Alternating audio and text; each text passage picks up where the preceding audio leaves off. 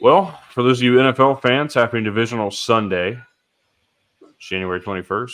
We've got a less than packed edition of Loudmouth CFB, but we're going to make the most of it. Got a lot of things to talk about. We've got a lot of news that kind of broke in the late part of the week that, may get us on time anyway. So why don't we just go ahead and get started? And I believe we have something new tonight.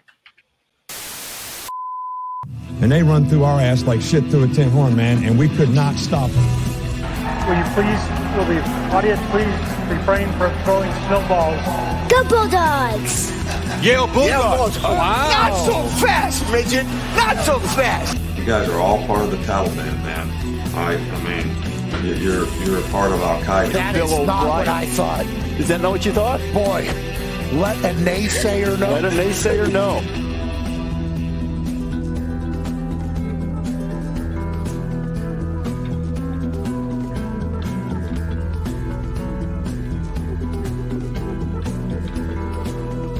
What's your reaction? You're watching the same game I am. We love Mike Leach. That almost brought a little bit of a tear to the eye. Had to keep him in there. I also like the Western feel to that. It's different. It is definitely different. It does. It does have a feel to it that I don't know. It went into a different direction than what I was expecting, but it was still a good one. Yeah, I enjoyed that. As the greatly. Kids would say, banger, BJ. I was just, we just want something that we're not going to get At least BJ got something done this week. We just want something that we're not going to get tired of after, 3 months. So this should last us for a while. This should last us another year. Yeah. Maybe. We'll see what happens at that point. What an interesting time we're facing in college football right now. I don't mean to shift gears too quickly, but I do because minus my camera being shit for some reason today. Ohio State is doing something that you can really only compare it to another team throughout this transfer portal and offseason, Ole Miss. Mm-hmm. It feels like Ohio State's doing it a little bit better than Ole Miss has done it to this point. Yeah. And for obvious reasons, you get Caleb Downs. We talked about him on Wednesday. Just his crystal ball projections were Georgia. Now, I had heard traction to Ohio State, didn't know what the legitimacy to those were, so I didn't want to throw that out there anywhere. For sake of not having another Arch Manning situation. And so let that one kind of ride for a minute, and it turned out that Caleb Downs did, in fact, go to Ohio State at the surprise of many, I think, in terms of the 24/7 world. Now, the things that were not surprising was today, Julian Sayin has officially committed to Ohio State as well, the transfer quarterback who I think didn't he just get there? Didn't he literally just in December enroll? He just played this last high school season. Yeah. So he must have enrolled early. Mm-hmm. Nick Saban retires and hit the portal already. And that is, I think that's a first. That may be. I may say. That is definitely a first. That definitely had to be a part of it. So absolutely, mm-hmm. Absolutely. Oh, I have money.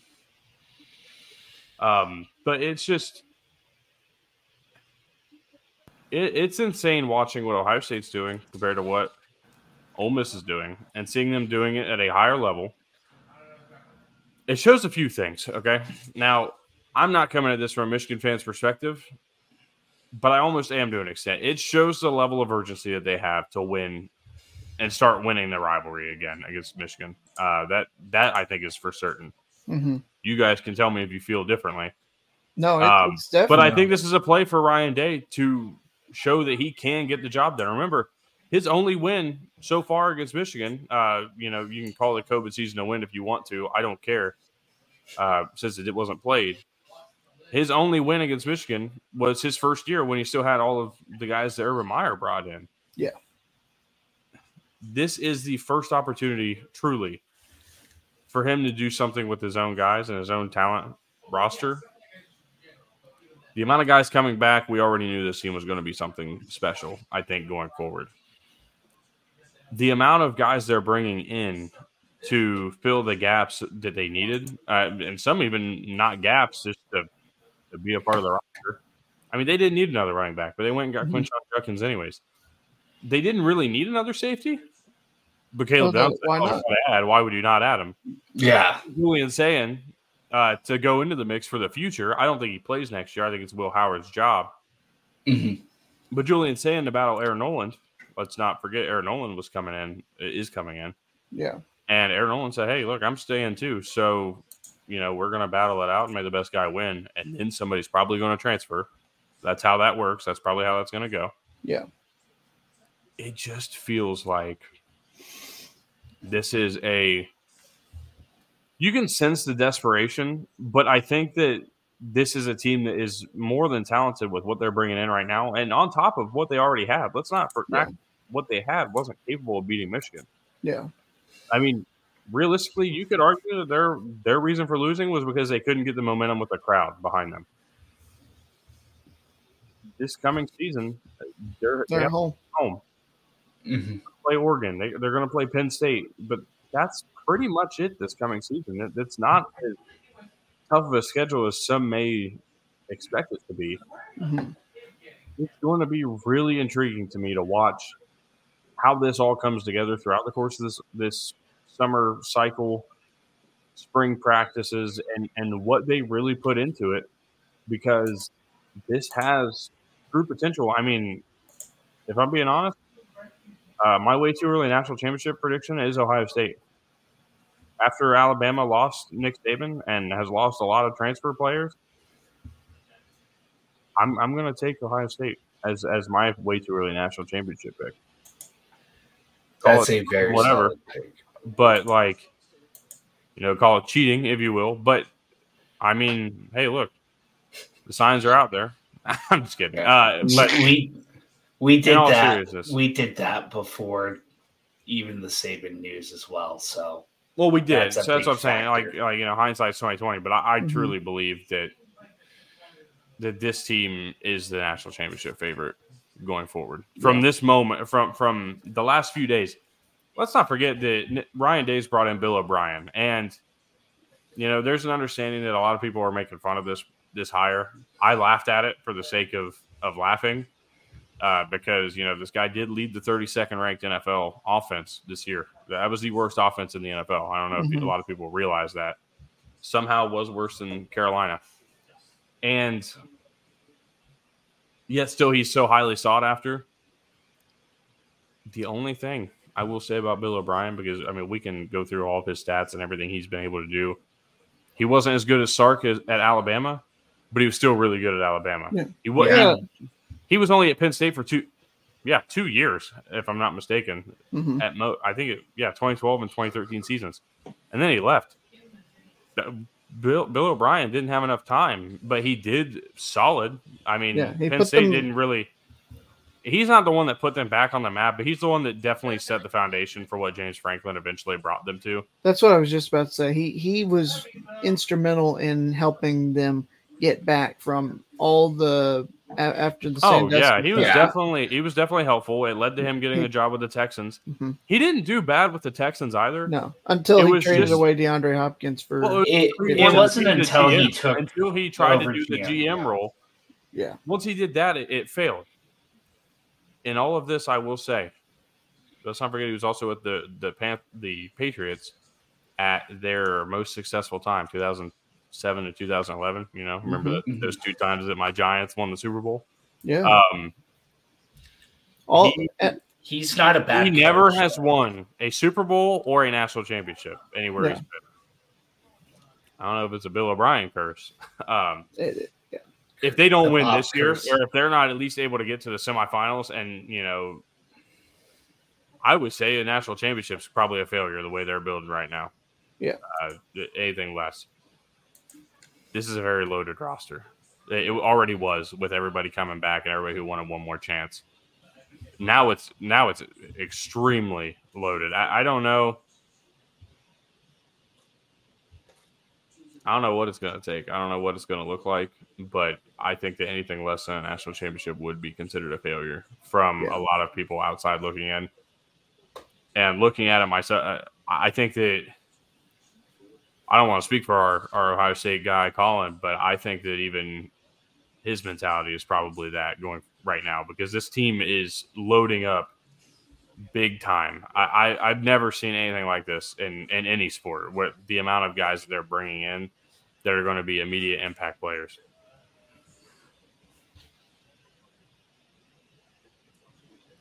I mean, you and I have been on the same wavelength at times here early on in this off season in terms of what we're expecting. I mean, I had the unfortunate draw of going after you the other night when we were talking about our way too early preseason national champion picks for next year. But I was also thinking Alabama, then Saban retires. And I mean, you see what Ole Miss is doing. You see what Ohio State's doing. Georgia's always going to be hanging around. And Texas is doing a lot too. I mean, the biggest thing with Texas, they get a little butthurt about horns down. A little too butthurt, but not only that with Texas, but they're actually doing really good things. They're developing players. They're keeping their own talent in, but they're bringing in guys to fill needs. I mean, they brought in a handful from Alabama themselves. The biggest problem that they had coming in the last couple of years before Sark got there was they were getting all the great skill position players. They had really good players. They did not fortify the trenches. They were not solid up front on both the offensive and the defensive lines. They're finally good, and they're finally built up enough on both sides of the ball in the front seven on defense and the offensive line offensively, obviously, that you saw what they were able to do. You saw they were able to be a playoff team. You saw they could go toe to toe with the best teams in the country and beat some of the best teams in the country as well. I think they're more suited than Oklahoma at this point out of the two that are joining the SEC next year to have success, and the schedule definitely favors them in terms of what we're, what our way too early predictions. I'm not going to predict it because it is, of course, you've got to get past the Ted Cruz curse, and that seems to always come into habit for Texas when they get to a big time game. But it's certainly possible. I think wild it's card games. Possible. Yeah. Mm-hmm. Apparently so.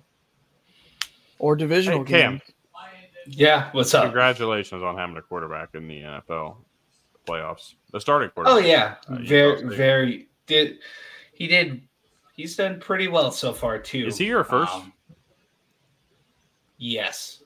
I mean, he's got to be one of the first legitimate starters, even. But that comes to mind. Yes, I'll need to double check quarterback history. Chucky Keaton didn't do anything beyond Utah State, so it's kind of my next.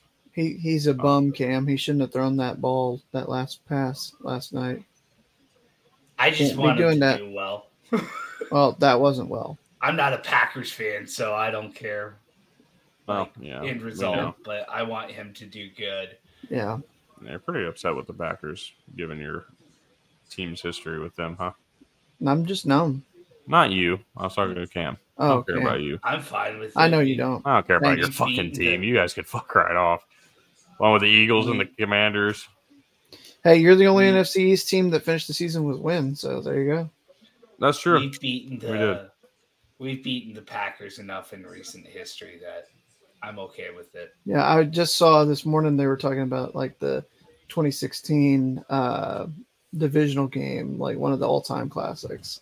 Mm-hmm. What was the one that led to the Packers Steelers? Was it the championship game, NFC championship game with the Packers? That was a wild Cardinals? card game, if I'm not mistaken. That was wild card, and that was. But you guys did play because that was Aaron Rodgers and against I can't remember who the quarterback was at that time. Might have been Carson Palmer. No, that No, would was have it been Warner? Palmer. Was it Kurt Warner? That was Warner. Yeah. Was it? Yeah. That was like 2010 or something like that. Like that was a long time ago. Yeah.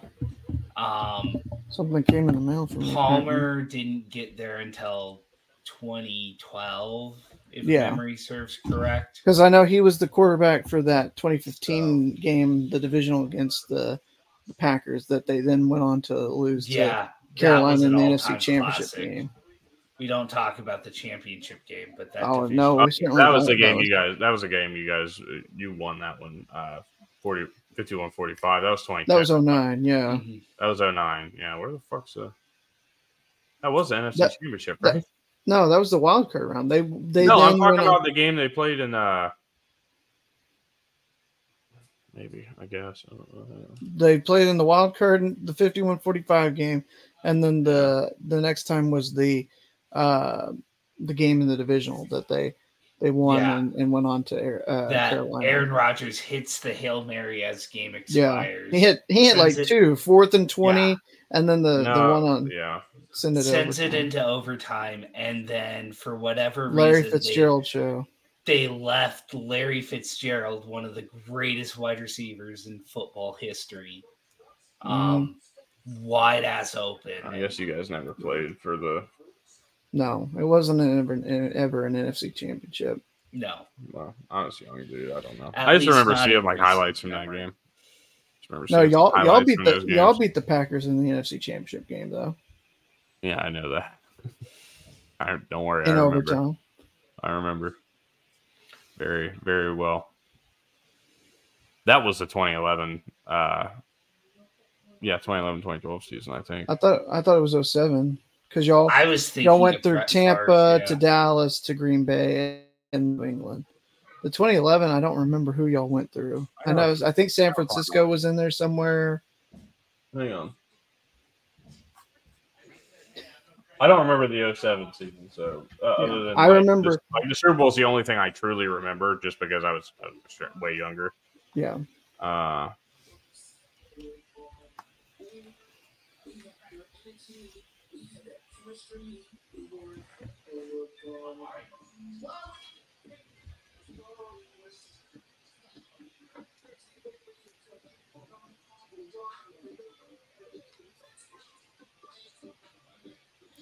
This.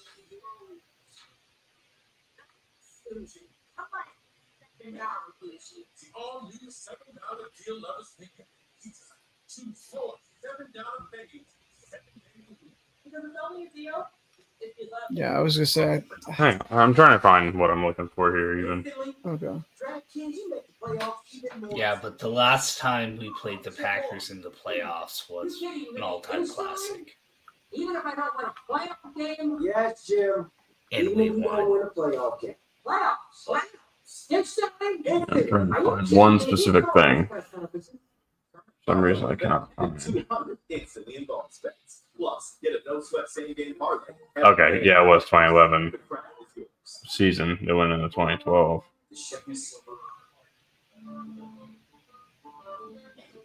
Yeah, and that year, the Giants went through Atlanta in the wild card. Y'all beat Green Bay in the division. It was San Francisco in the NFC Championship. Yeah. That's what I thought it was. Yeah. And overtime, even. Yeah. Well, yeah, because we played Green Bay in the division. We played Green Bay in both of them, which is what I forgot about the division that year. What a fun time that was. And this was a team that was. They had a 4-game losing streak at one point that season, too. They lost the Giants to the 49ers, the Eagles, the Saints, and the Packers. So we got back 2 of those losses. Yeah. Throughout the season. And then the Washington Redacteds, they don't have any logo on there. It's empty. Same with St. Louis, actually, but that's because they don't technically exist.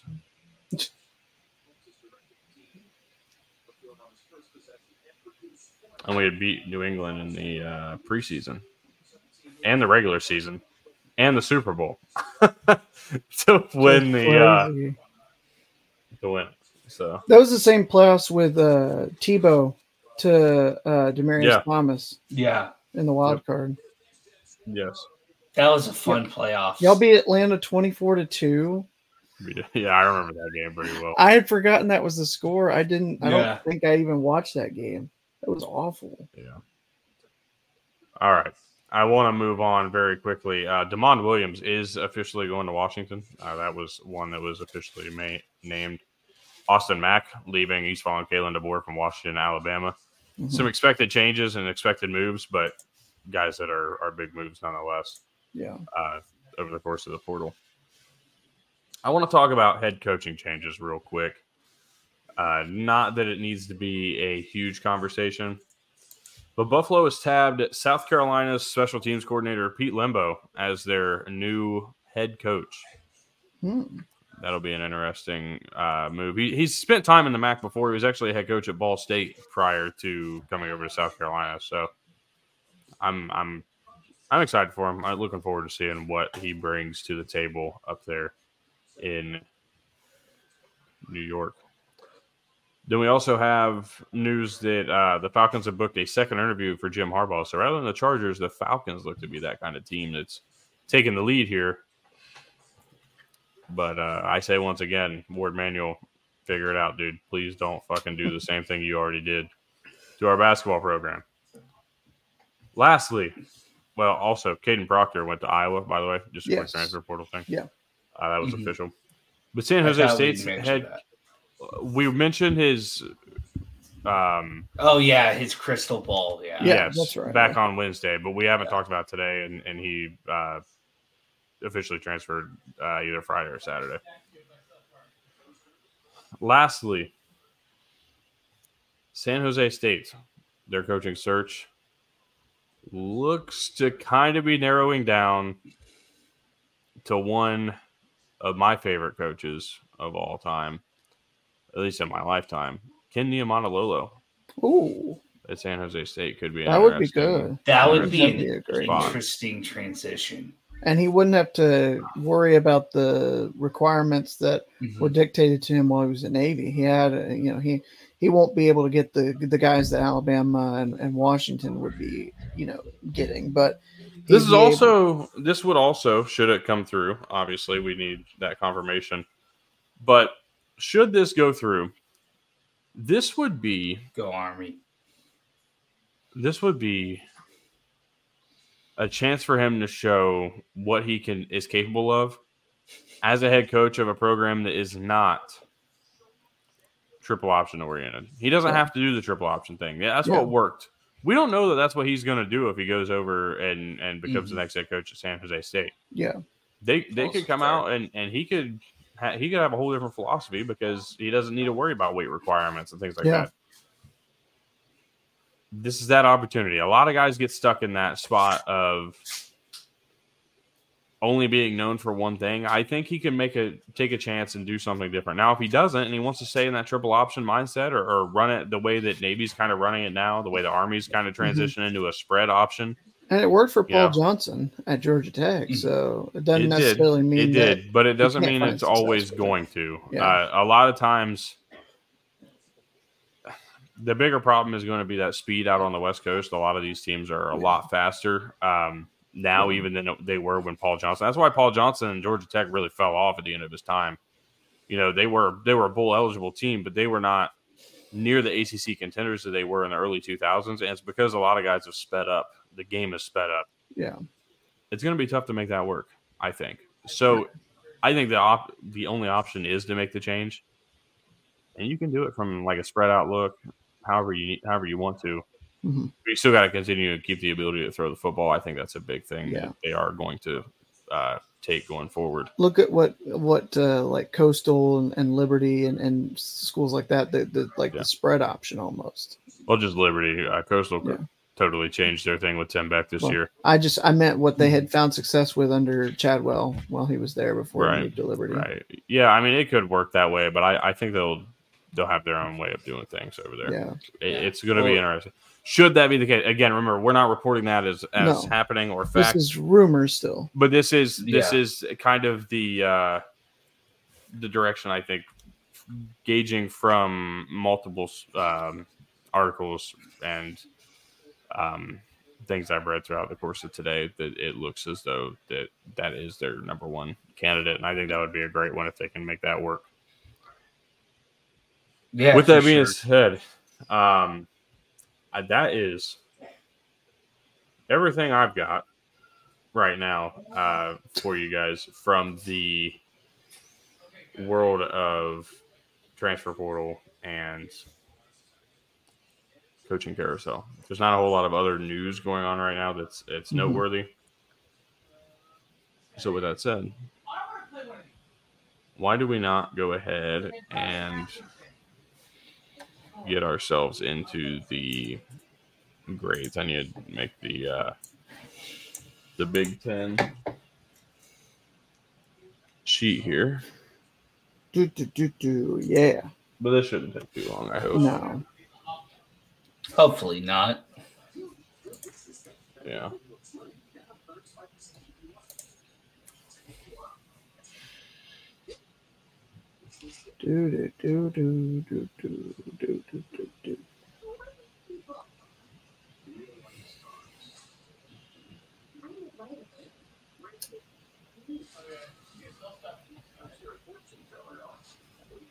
I already know there's going to be some pretty good grades in here, I would imagine. I would say likely. Probably. Most likely. There's going to be some good ones. There's going to be some bad ones, too. No. There'll be some bad ones. Allegedly. There'll be some good ones. Yeah.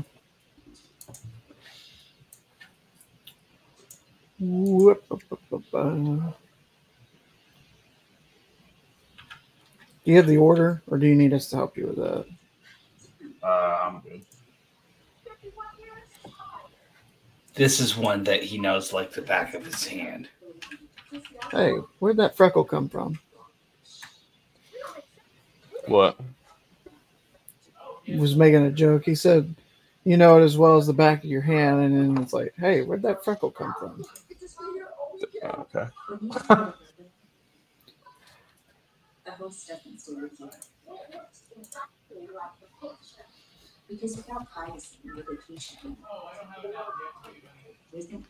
All right. That was easy. Right.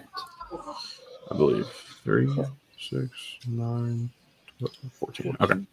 Yeah. All right. So it all starts with Illinois. They went 5-7, 3-6 in the conference.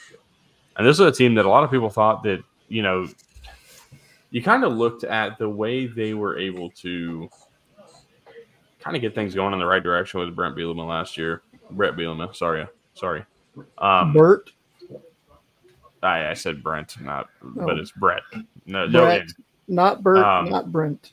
Yeah, they go 5-7 this year. It was kind of a rough turnaround, if I'm being honest. I think that this could have and should have had the potential. They brought in transfer quarterback Luke Altmaier. You'd think that a lot of things didn't really change for them, and especially defensively. And it just seemed that the offense never got clicking for them this year. Yeah. If I'm being honest, I'm giving them a C-. Actually, I'll go D+. It feels like they should have done a lot better than this year.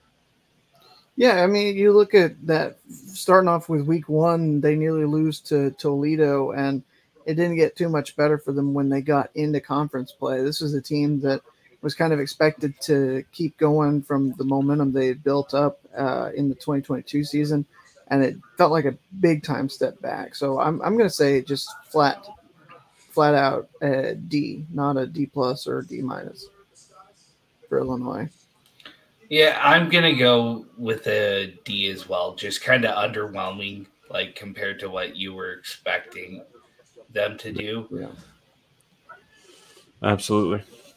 All right, we move on to Indiana. They went 3-9, 1-8, fired Tom Allen. Things didn't really go well. The best part of their season transferred to Cincinnati in the portal early with Brennan Sorsby.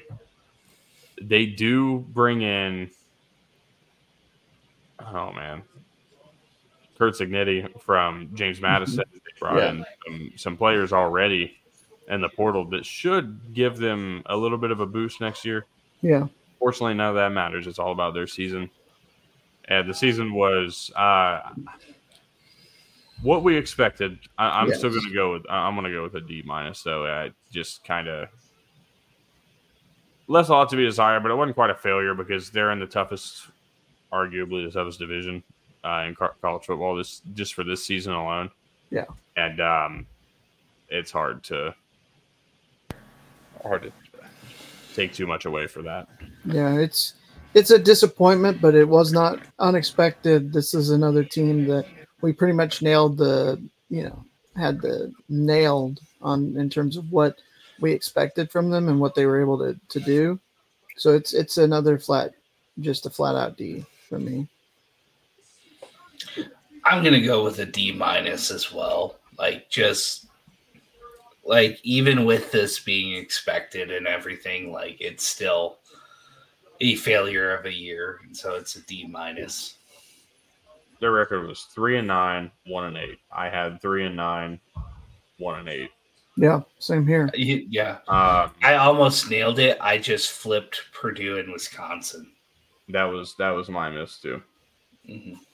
Unfortunately, so either way. All right, we move on. Iowa. This is a team that went. Let's see here. 10-4. I know. I'm just getting back to my page. They went 10-4, 7-2 in conference. Made the Big Ten championship game. Lost it. I don't want to say embarrassingly. They got shut out. They got shut out in their bowl game too, which is a little bit of a struggle there. Bowl game, thankfully, doesn't really matter too much in this grade. Yeah. Overall, while they had one of the best defenses in the conference, their offense was lackluster again. And they faced a lot of injuries, things like that. With all their failures, and then just the way they were able to get to the conference championship was just kind of by outlasting everybody else around them. I'm going to go with a B minus. I think this season could have been much better than what it was, simply with some guys staying healthy and a little bit more to give offensively, honestly. They had 216 points that they scored in the regular season. Yes. And they didn't score anything. That's all season. Well, yeah. Actually, I know that's all right. season. I was going to say it's all season, but yeah, just the regular season but too. Just the regular season. I mean, that was second worst in the Big Ten. Yet this team found a way inexplicably. They got outscored to win 10 games. They got outscored 61-0 in their final two games. Yeah, 61-0, and then you throw in the Penn State game that they had as well. 92-0. Yeah, 92-0 in 3 of their 4 losses. The only other one that they lost that they, were they put a point. You get shut out 3 times, but you go 10-4. That's unbelievable. Yeah, honestly. I think we had a stat earlier this year that's like this was the first time that a team had won 10 or more games in a season and been shut out twice or more in the same season since like the early days of college football. It just does not happen. Like this was a year that absolutely Brian Ferentz deserved to lose his job. And I don't like saying that because it makes me seem like a bad guy, but you just can't tell me otherwise. This was not a great offensive year, yet despite all of that, they found a way to win 10 games, largely because of their defense. So in terms of what they were hoping for, and maybe if they stop playing after the regular season, it could be a better grade, but I'm going to say B+ because it's largely what I expected, but even still, it was disappointing because their offense was just abysmal. Yeah, and that's why I'm going with a B- as well. Like, just even with it being what you expect out of Iowa, an inept offense with one of the all-time defenses, like, once again, like, until we see it change, it's just going to be the same thing. Just IWA. No O to be found. No. Yeah. IWAD. How about IWAD? Because there's no O. Yeah. All right. Maryland. They went 8-5. Got a bowl win. They were 7-5 in the regular season.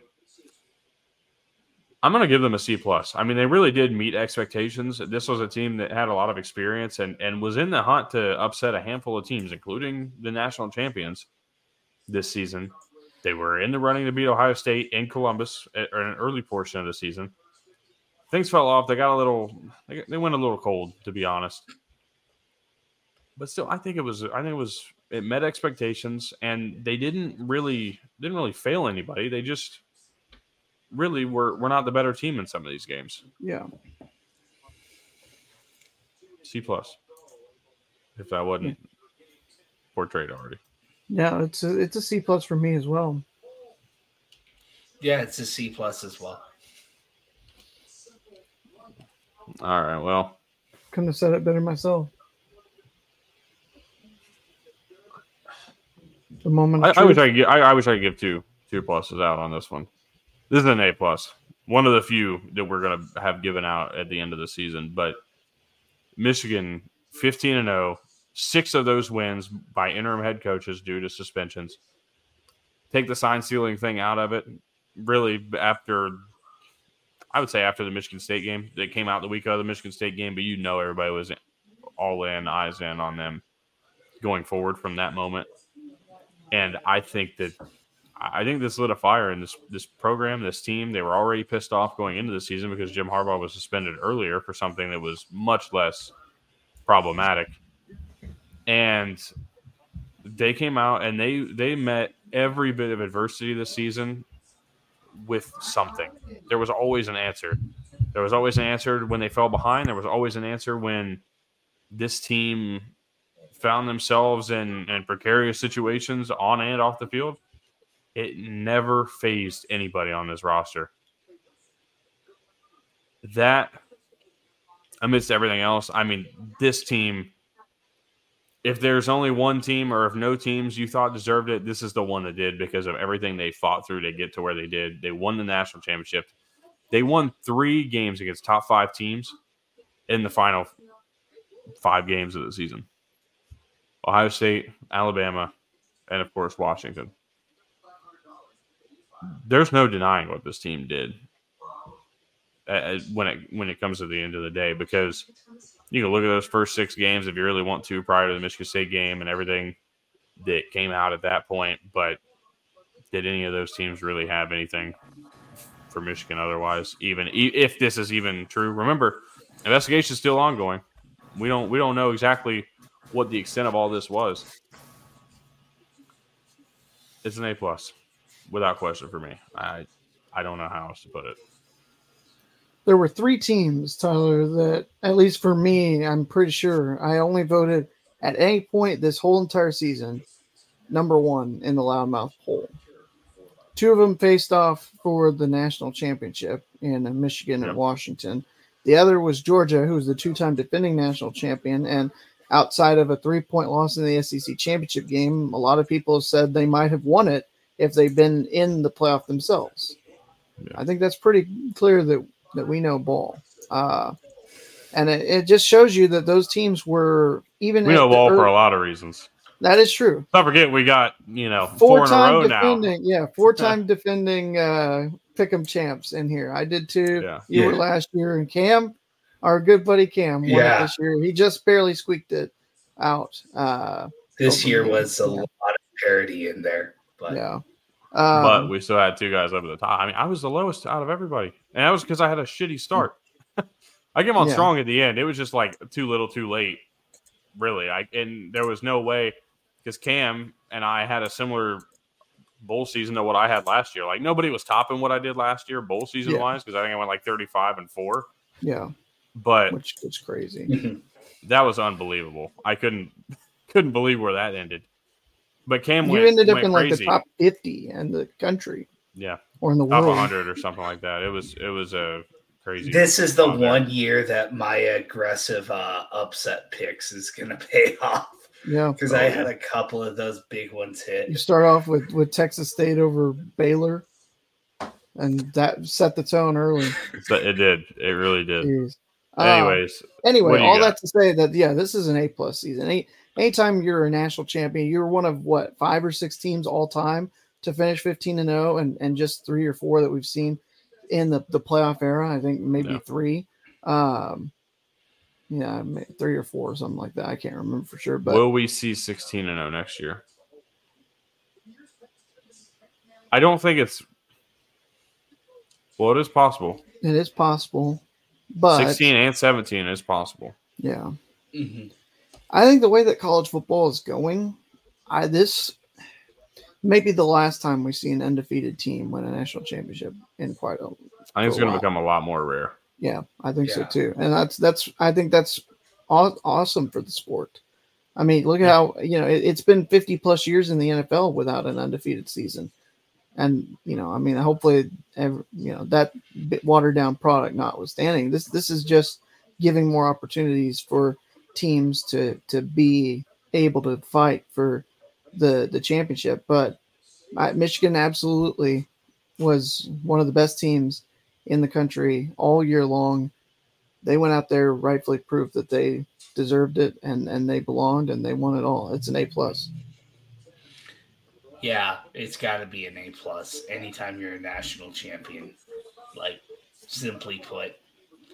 Yeah. A+. Especially an undefeated champion. Yeah.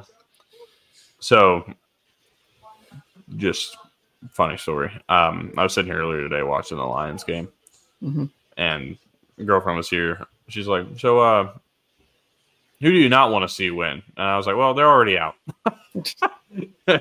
Cowboys and Eagles, they're gone. I don't have to worry about it.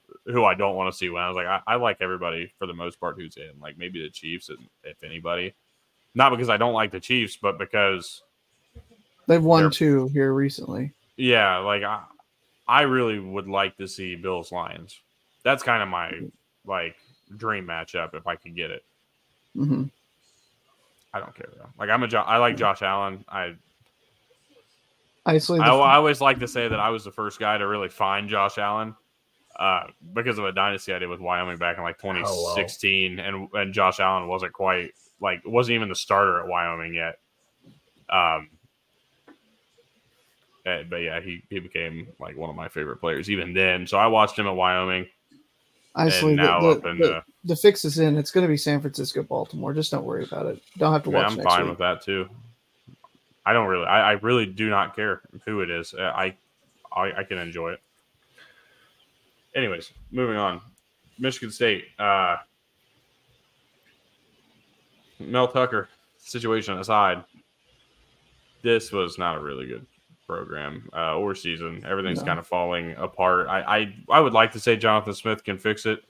I think he's definitely capable, but can he and will he are two different things. Mm-hmm. Again, future doesn't factor into these. Yeah. This is a team that was outscored 340 to 191 over the course of the season. Their offense was terrible. They couldn't get anything going. Mm-hmm. I would assume Aiden Childs is going to be their starter next year, just based off of what I've seen so far and who's going to be there. They are going to need some help. Either way, the 2023 4-8, 2-7 conference season is going to get an F for me. I can't give them anything better. I think this just collapsed very hard, very fast for Michigan State. Yeah, and this is not too far off from what I was at least expecting. I was kind of right where where they ended up finishing. But I had them at 4-8, 2-7, and as a matter of fact, that's what they finished 4-8, 2-7. Well, not only that. Did you have the right 12 games accurately predicted? I was one off. Oh, they lost at Rutgers and beat Nebraska, and I picked them to beat Rutgers and lose to Nebraska. Yeah, that was my one miss. All that withstanding, if it wasn't for 4-8, 2-7, the season would still be an F, because how in the hell are you going to put a picture of Adolf Hitler on your Jumbotron in any context? It's an F. For the football field, what that happened out there, as well as for whatever the hell that was, Mel Tucker situation, all of that. Just flush it down the toilet, try to start anew and give yourself at least 4 to 7 years with Jonathan Smith to get this righted. Mm-hmm. Yeah. In the midst of all the shit that took place on field for Michigan State, I completely forgot about that moment in time, PJ. Thank you for the reminder. Of course. But either way, it's an absolute F Like it's got to be an F for the season. Complete failure. All right, Minnesota. They went 5-7. Got the bowl bid. I don't know how, but they got the bowl bid. The APR came in. The APR financing. Yeah, I'm gonna say. I'm gonna say C-. I don't know. I didn't expect anything too different here. I guess I had 6-6. I would assume I probably missed. I think they lost to North Carolina. That was my miss, if I'm not mistaken. But I'm sure they missed something else in there. Yeah, I had 7-5. I had them losing to North Carolina and to Iowa, and they actually ended up beating Iowa while they. I missed that then. But anyways, nonetheless. All that was standing. I mean, it wasn't too far off of what I was expecting, but still finishing 5-7, somehow getting a bowl win. As a result of that, I don't think it should, factor in because you still finish below 500 even with the bowl win. It's another step back, I feel like, and it really does beg the question of how long and how hot is PJ Fleck's seat at Minnesota? How long does he have remaining if he doesn't get things finally figured out? The 2019 season feels further and further away. I want you guys to see something. Okay, so it's a C- for me as well. Is he sleeping? Yeah. Oh. Yeah, she's passed out, dude. She passed out. It's a C-. She's had a busy day, dude. She's been playing with her dog. Oh. So. Such a cutie. C-. Yeah, I go with a C- as well. Like, more or less, kind of where you expect Minnesota to wind up. Sorry, I got to take a picture of this. But, yeah. That's fine. C-.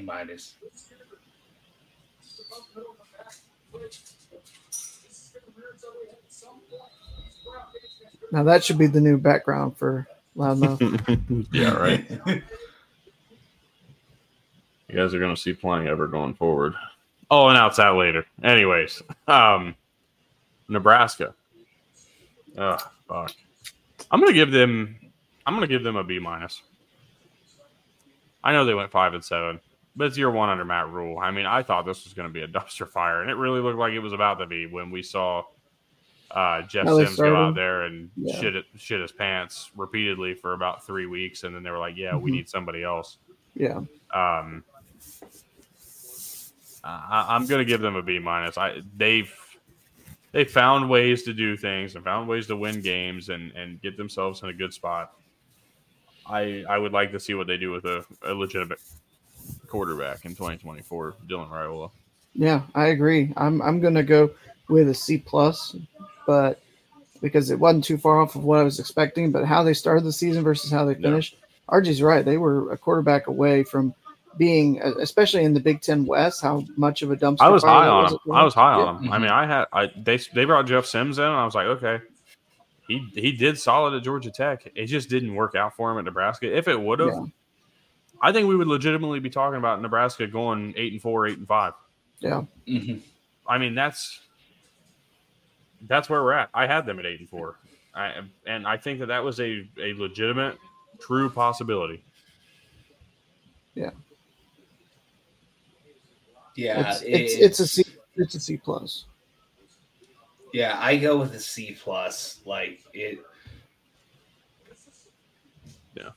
Kind of where you expected them to finish up first year with a coach, and 100% correct. A quarterback away from a much better season. Yeah.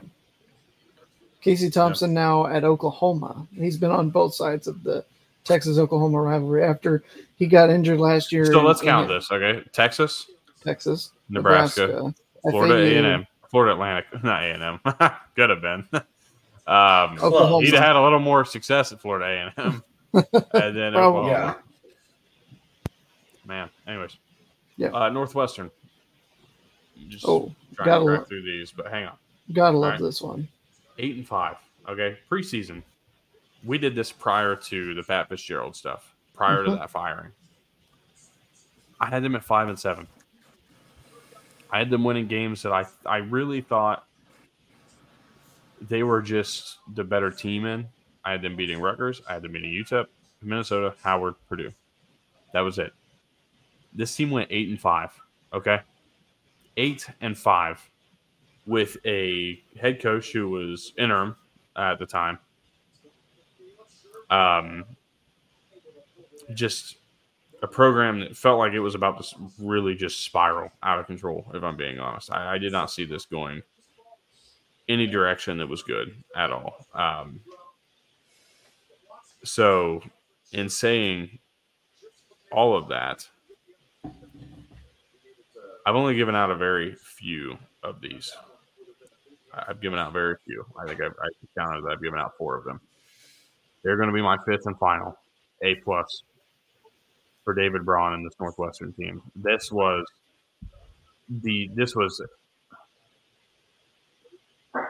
just truly unexpected. Nobody thought this team was going to do this. Everybody thought they would go 1-11 again, really, after Pat Fitzgerald got fired. Thought this was going to turn into a complete screw up on multiple fronts. And it actually turned out maybe being the best thing for this program. This is an A+, and it's certainly something I'm excited to follow going forward because I'm excited for David Braun to now be the full-time head coach and being able to move forward as the leader of this program.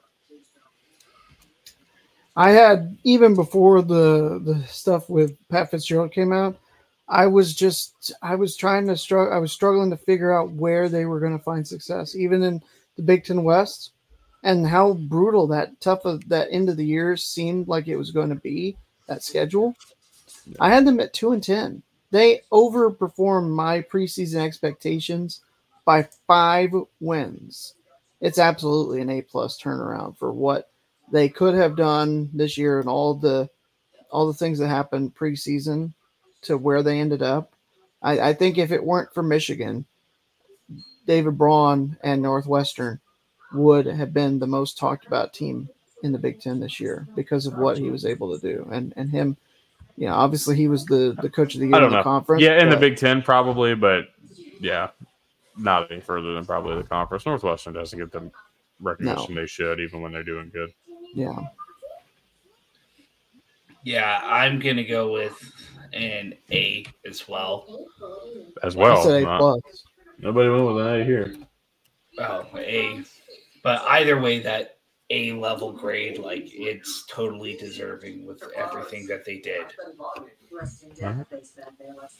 Ohio State. Yeah, they did beat Utah, which was, I mean, it just added on to it. In a defensive game that you thought would favor Utah. Yeah. Ohio State predicted them at 11-1 preseason. They went 11-1. I mean, that was probably the easiest prediction all time. Yeah. I'm gonna give them an A-.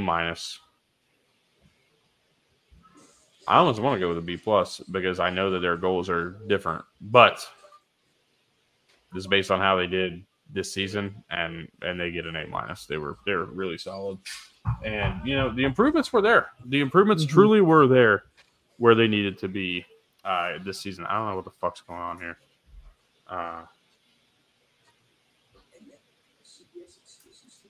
Come on. Maybe bring it in closer and see if that does anything. Loudmouthing cameras. Name a more iconic come on, pairing. man. Fix it. Fix yourself, you fuck. There we go. Yeah, I just get my hand too close. Anyways, as I was saying, A-. Their defense was phenomenal all year long. You would have liked to have seen a little bit more from their offense because it did have some issues. It struggled at times. Kyle McCord was serviceable, which I get. I've seen the stats. He had a better season statistically than Troy Smith did when he won the Heisman. It's a different sport now. It's a different game, and it just wasn't going to be Troy enough. Smith was, out there for a quarterback at the time. I mean, this is a guy that ran the ball a little bit, but didn't run the ball consistently. Yeah. And that was a dual threat back in the day. Mm-hmm. I mean, we're not there yet. We're not there currently. Or we weren't there at that time. But No. now, yeah. But McCord's stats were similar. even still, I mean, it felt at times like F it Maserati Marv down there somewhere. Yeah. And that was Ohio State's offense at times. So Yeah. I'm gonna say it's an A- because of what they were hoping for, what they expect at Ohio State, and because you would have liked to have seen a little bit more offensively. Though, as we've talked about, they've got a lot of guys coming in offensively. Their defense looks really good for next year. Watch out. Yeah, for sure. I'm gonna go with an A-. Like, another very good year under Ryan Day. The success that Ryan Day's been able to continue for Ohio State, like, whole new standard there when the standard was already so high. Yeah. Could have done a little more, and I agree that defense was damn good. Would have liked to see a little more out of that offense, especially consistency-wise, but overall, 100% A-. BJ, what do you give? A-? I said A-, yeah. Okay. Just making sure. All right. Let's try to not fully a rapid fire, but these next four are kind of feel a little simpler. Penn State, they went 10-3, losing to Ole Miss in the bowl game, but it just feels like there's that failure because they expected a little more from this season and this team. It felt like everybody expected kind of a down year from Ohio State, or at least what would feel like a down year. Only being 11-1 is crazy to think about, but we're getting more and more used to that with the better teams in the sport. Penn State thought that Drew Aller was the guy. That all this complaining about Sean Clifford and what he wasn't bringing to the field, and you got less from Drew Aller this year. I'm going to go with a B+ because they still went 10-3. They still were a 10-win team. I got to give credit for those things. But this feels like it could have been way better for them. If they had a better offense to supplement what was a great defense, they would be honestly in a way better spot. Absolutely. And you look at what the commonality was as Kelsey scores a touchdown. The biggest thing for them, how they found a lot of success, was because they were able to create turnovers. And in the games they lost, they did not create enough turnovers or any in some of those. And it nearly cost them against Northwestern back before anybody realized how good Northwestern could be. And then they finally, pulled away and got some turnovers that helped to increase the margin of victory. This team, this is kind of exactly what I was expecting from them. And yet it still is a disappointment for what they were hoping it would be. I think it's a flat C+ for me, even though they were a 10-win team, because that was their floor this year. That was their floor based on the schedule they had, and they still found a way at times to be below that. Yeah, I'm gonna go with just a B. Like, could have been so much more, but still a 10-win season and everything. They somehow were the second highest scoring offense in the conference, even with the struggles that they had at times. It's an interesting stat there. Yeah. I'm curious to see what happens going forward, though, replacing Yurcich as offensive coordinator. Yeah. See if that helps a little bit. They gave up the third fewest points as well in the conference. Well, yeah, but I mean, I'm just talking about their offense because that's what I pointed out. Yes. Though. Yeah. Yep. All right. Moving on from that, Purdue 4-8. It's better than the 1-11 thing I had for them. I think I still don't like Ryan Walters as a hire. I'm gonna go with a D. Yeah, I had 2-10. They found a way to win 3 games in conference, and there was a chance, even still, like later on in the year, that they could have somehow inexplicably won the Big Ten West. That's how crowded and convoluted it was at times. But they weren't really truly a serious contender for anything this year. It's a D. D. Rutgers, 7-6, but man, this felt like a huge step forward for this program. They were, for the first time, they were truly competent on both sides of the football, and they were one of the better teams both offensively and defensively in the conference, at least in the top half in both stats for the most part. Got to give them a B. I think it's a huge step forward for Schiano in this program. Absolutely. And I'm just looking back at it, and I had the exact, the whole season spot on. I predicted them 6-6. They went 6-6. They won the bowl game. And I had every single result 12 out of 12 correct in terms of what they won versus what they lost. This still felt like it was a really good year and a sign of hopefully some positive momentum for Schiano and what he's hoping to build for Rutgers. And I'm going to say it's a B. I'm going to say B for Rutgers and hope that, this is, we can improve upon this out there in East Rutherford not East Rutherford, but Piscataway. I'm not a New Jersey native, so don't come at me. Careful. Yeah. But anyways, yeah, huge improvement for Rutgers compared to what they had been. Ever since Schiano has taken over, this program has felt like it's building something. Perfect guy for the job. Gotta be a B. Wisconsin, for year one, for a handful of injuries, all the stuff that may have went down, I'm still giving them a C-. I think this had potential to be much better. I picked them to win the West. I had them at 10-2. I thought Tanner Mordecai would play better, but I also expected a lot. I didn't expect the injuries to happen the way they did. I thought maybe they would have a little better play on the perimeter than they did. I mean, you didn't need nothing crazy in the West, but just a little more. They didn't get either of them. They went 7-6. It could have been much better. It could have been a lot better. And it's a C- as well for me. I had them at 8-4 entering the year, kind of expecting that as the floor for what Wisconsin could have done coming into the year. Yeah. And definitely kind of underwhelming. I'm going to go with the C- as well. Definitely lots of room for improvement, but at the same time, it was still a solid year. So it's a C-. Yeah. All right. By the way, this is not totally this is totally not a biased take about Penn State, but it is pretty fair. Let's see. They're going to go into Morgantown next year and get their clocks cleaned in week 1. Maybe. According to some. Where did you see this? I don't see that. The RJ comment. I thought you said that's what he was saying in the channel. No, I don't see that. No. He did. I mean, do what you got. It's certainly possible. Country roads.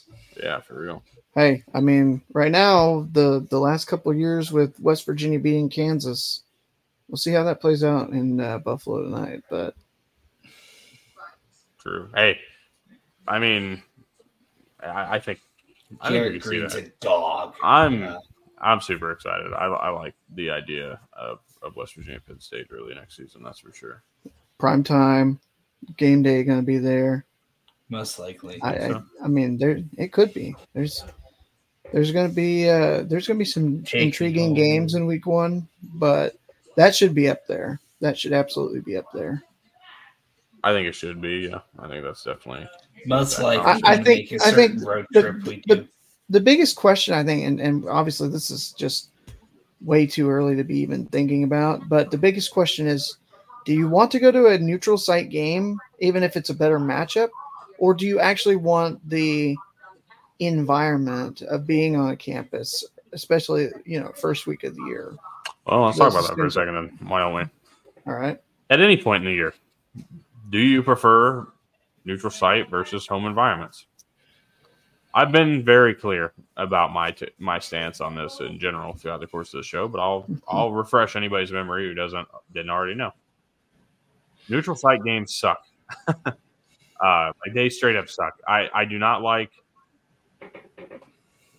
I didn't really love the Dukes Mayo Classic. I made mention it felt like a South Carolina home game when I went. Just play a home and home with going to Chapel Hill and to Willie B. Nonetheless, I don't like those. I like the bowl games to an extent. The only neutral site game I even really respect as a neutral site game is Oklahoma, Texas, just because they do divide it 50-50, and it's divided in such a way that at times you're going into that group of fans, and it's going to get loud and it's going to be hellacious for you to fucking try to move the ball in the red zone. Yeah. I mean, that doesn't happen, that doesn't happen in a lot of these neutral site games. And the Dukes Mayo Classic next year, NC State, Tennessee, it's probably going to be Tennessee 70-30. Yeah. Yeah. I hate to say it, but NC State fans will show up probably a little more than UNC fans. So I'll give them 60-40.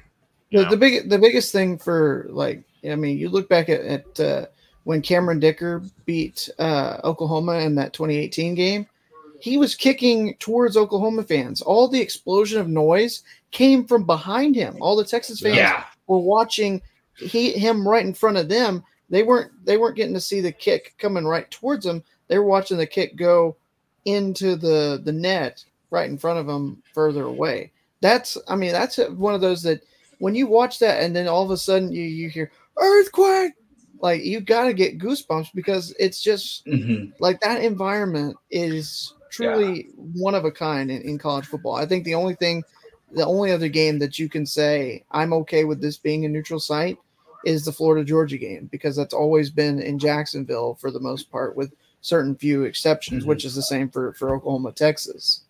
Isn't this year one of those exceptions? I think they're working. Last I saw, they were still. Or is it start next year, 25, 26? I thought it was 25 or 26, 27. I thought is what I thought. Oh, I thought the first time I heard it was 25, 26. I could be wrong though. Either way, I haven't looked at that other than the initial announcement about it. Sorry. Yeah. Either way, those very few rivalry games, like that, where it's like a Texas, Oklahoma, Florida, Georgia, where it's a tradition, where it largely is a 50-50 split. That they do well over it. Exceptions. TIAA. Yes. Is that right? That's correct. Yes, it is. trying to remember all these sponsorships is nuts. I can do it when it's on a car going left, but I can't manage to do it when it's on a field name. I don't know why. Because it's so lifeless and boring. I mean, compared to Williams-Brice or Amon Carter. Yeah, but there's an actual, that's why that's why Paul Brown Stadium is so easy to say. So easy to remember. It's a named after somebody. What's it named now? Is it Paycor? Is that what they call it now? Yeah, Paycor, I think. Yeah. Well, I mean, and the thing about it is everybody refers to Heinz or as Pittsburgh Stadium as Heinz, even though they call it. It's Acrisure. Yeah. Acrisure. Yeah. The only thing that I know for sure, when it comes to the NFL right now, I know Levi's Stadium. I don't even know if that's actually still the name of that. It is, yeah. Oh, I'm shocked, honestly. 10 years plus as a sponsor. Well, because how big San Francisco is for the Gene and Levi's is headquartered out there in that area. That's the only reason for crazy it. They make those things in California. It didn't used to be so crazy. It's not where they're made necessarily, but I'm not gonna. It's where the corporate headquarters is. No good shit. Hey, well, apparently Duke does.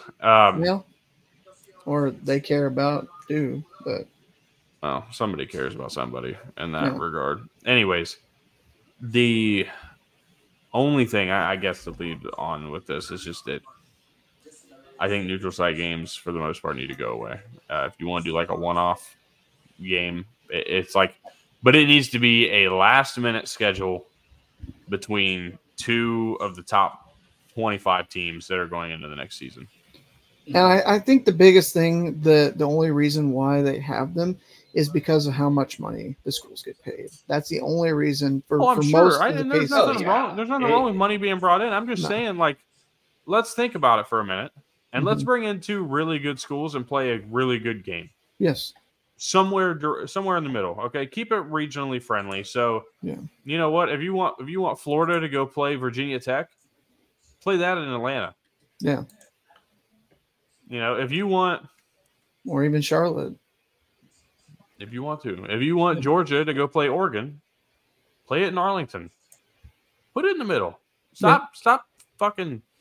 Nothing I hated more than watching Georgia, Oregon in Atlanta, or watching Florida State, LSU in either the New Orleans, Superdome. Yeah, in either New Orleans or Orlando. Yeah, there's nothing I hated more than that.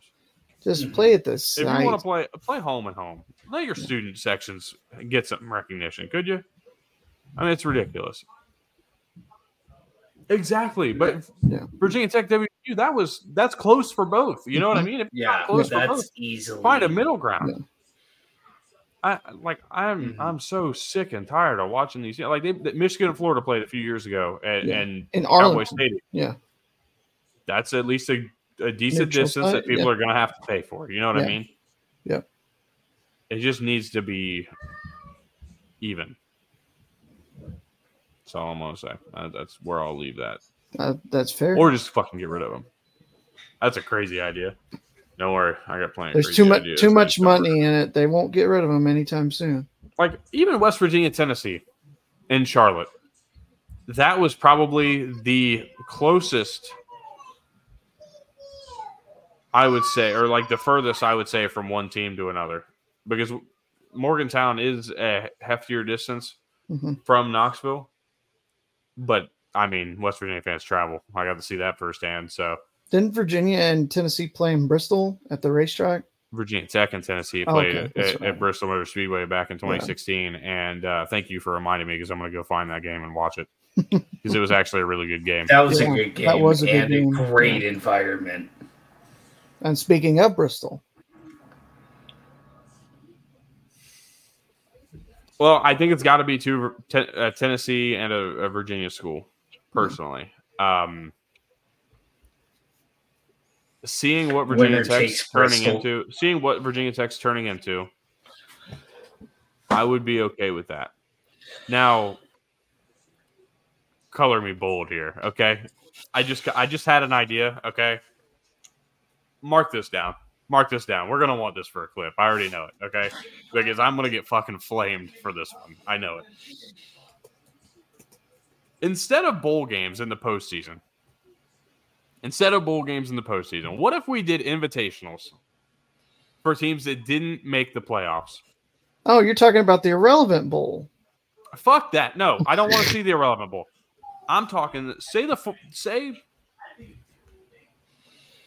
I don't know. Say Charlotte wanted to host a few games, right? Or host a game, a bowl game, right? 4 teams become eligible for that bowl game.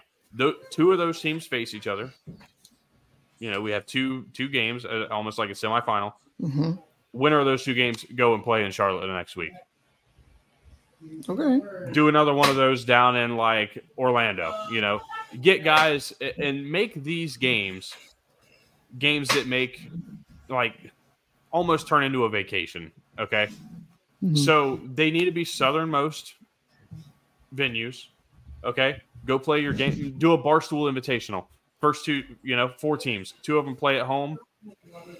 At the home game for the better record team, right? And then you go, and that game is played in Tucson at the end of that all being said and done. Do one more, between, I don't know, a handful of teams. And when the Hawaii Stadium gets rebuilt, play one down there. I think that's an interesting idea. I don't know how well it would work, but I think it would be a lot better, and there would be a lot more guys that don't opt out. Yeah. Because there's actually something a little interesting to this, rather than just saying, hey, go to this bowl game that doesn't mean anything. Why don't we just play a couple invitational tournaments? I mean, we could do just something that leads us up into the college football playoff. I'm okay with that. I can get behind that. It's an interesting change. I mean, I would be okay with that too. What about the G5 representative, if they even get one, which I know that's still kind of being worked out, but I can't imagine them not having at least some representation. Otherwise, the sport itself will just get completely flamed. Well, what's going to happen is it's going to go to like a 60-team NFL layout. Mm-hmm. Minus the 18-week season. You'll play December your 12 games and madness. then you get your 12 playoff teams. That's probably what will happen. You'll keep your Power 5 teams that have the money. Mm-hmm. Vandy, Indiana, et cetera, probably drop off and go down, and then the group of 5, and then we get the 1A again. The 1 AA becomes the group of 5, and then there's going to be the 1 AAA, and then there's going to be Division 2. That's what's going to happen. We're just going to have another split off, if we're going to have anything at all. Yeah. But the elitists in the sport just continue to be the elitists. I think that's too long of a season. I don't think you can push back the regular playoffs that far. Yeah, I don't think you can push back the regular playoffs unless you're doing a 4-team G5 playoff. That's what I was just about to say. Unless you only do like the best 4, and then it's like, well, then you're giving a G5 conference. It's still the shaft because it's the same thing. You think anybody gives a damn that the MAC got left out? Well, the MAC teams I'm do. just assuming. The MAC teams do. Western Michigan 2016 would like a word, my friend. Yeah, Western Michigan 2016 got their ass whooped by Wisconsin. So that was actually a pretty competitive game for the most part. I was there for the most part was the key word. I mean, Wisconsin was not ever going to lose.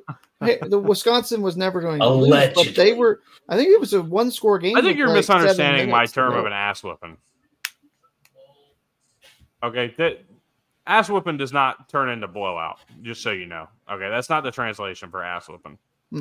Ass whooping means that you controlled the entirety of the game and you were the more physical and just better team overall.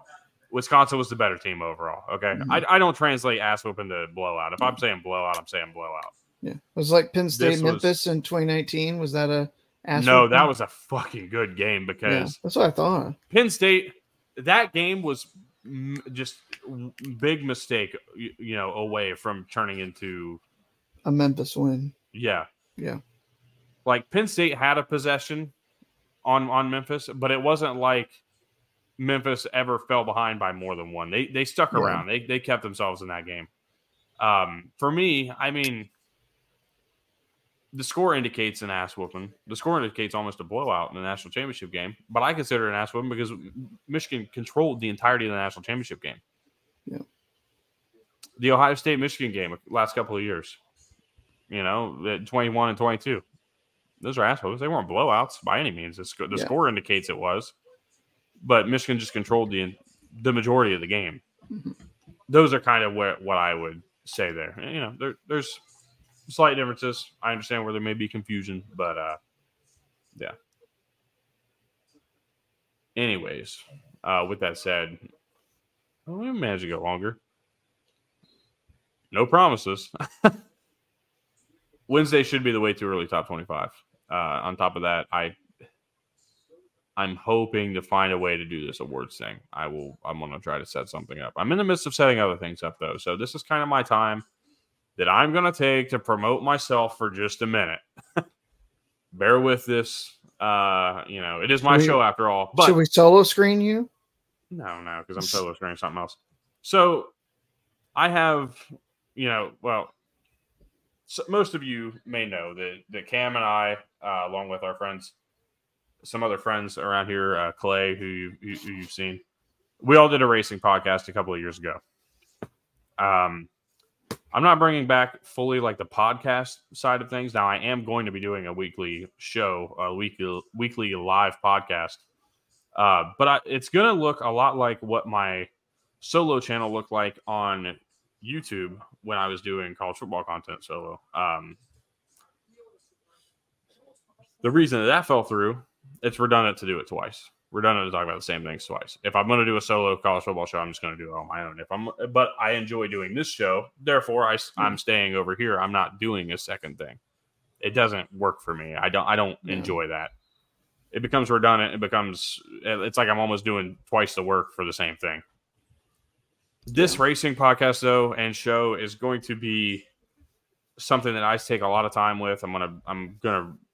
This is kind of my way to branch out to be myself as what I want it to be. But it's also just a way to go out, have fun, enjoy motorsports the way I always have, and be able to share that perspective with everybody. So I hope that everybody is looking forward to tuning in to that when I get that started later this week. I do have to step out of here though, so I'm going to let you guys close the show out tonight. All right. Sounds like a plan. Be sure to go ahead and check out Racing Pulse with Tyler Isley. And now that he's gone, we can crap on him because he's a loser of a popular game show. No, in all seriousness. That was funny. We'll be back. We'll be back Thursday. Just a programming note. I know that's what the screen is going to say Wednesday, but this will be a Thursday show this week. For Loudmouth CFB number 185. So make sure you like. We're starting to try to transition over to Thursdays the way that we had. Well, I know it works out better for this week, but I don't know. We haven't gotten to that point that it will be for sure Thursday going forward. But that is something that's, in theory, at least in the works. Announce me as new host. Oh man. But don't forget to like, comment, subscribe. Be sure to check out the interview that we did with Clay last Sunday. That was a really good episode. Our longest in quite a while, probably since we rebranded to Loudmouth CFB as opposed to our some of our 2021 shows, which seem to go that long at times. But until Thursday, we will see you then. Cam, hit the screen.